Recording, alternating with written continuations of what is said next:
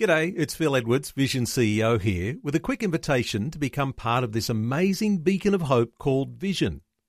Together we can put our love into action to help people of all kinds build or rebuild their lives on the truth of God.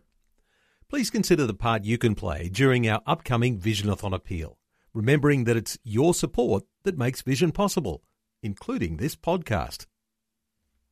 V180's word for today, helping you live different every day. Their widows were being overlooked in the daily distribution of food. Acts 6 verse 1. Since the government didn't care for widows and orphans back in the New Testament times, the church took on that responsibility. Unfortunately, bias raised its ugly head, and Jewish widows and orphans were given preferential treatment over the Gentile widows and orphans. So how did the church leaders respond? They could have quite easily dismissed it like we so often do. They could have said, we're called to feed souls, not stomachs. We deal in matters of sin and salvation, not sandals and soup. But instead, this is what they did. First, they called a meeting to resolve the problem.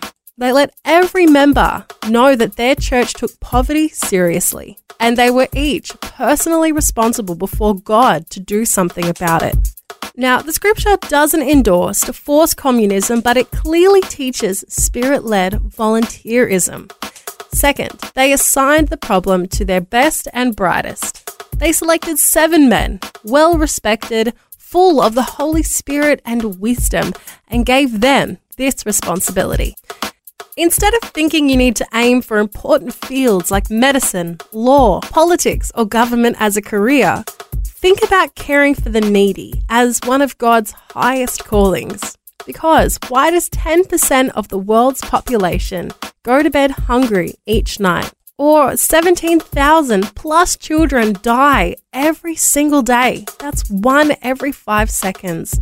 From malnutrition and preventable diseases when we can do something about it. No one person can do everything, but God has called each of us to do something. James 1:27 puts it this way: pure and undefiled religion before God the Father is this, to look after orphans and widows in their distress and to keep oneself unstained from the world. The word for today, as featured in V180 magazine.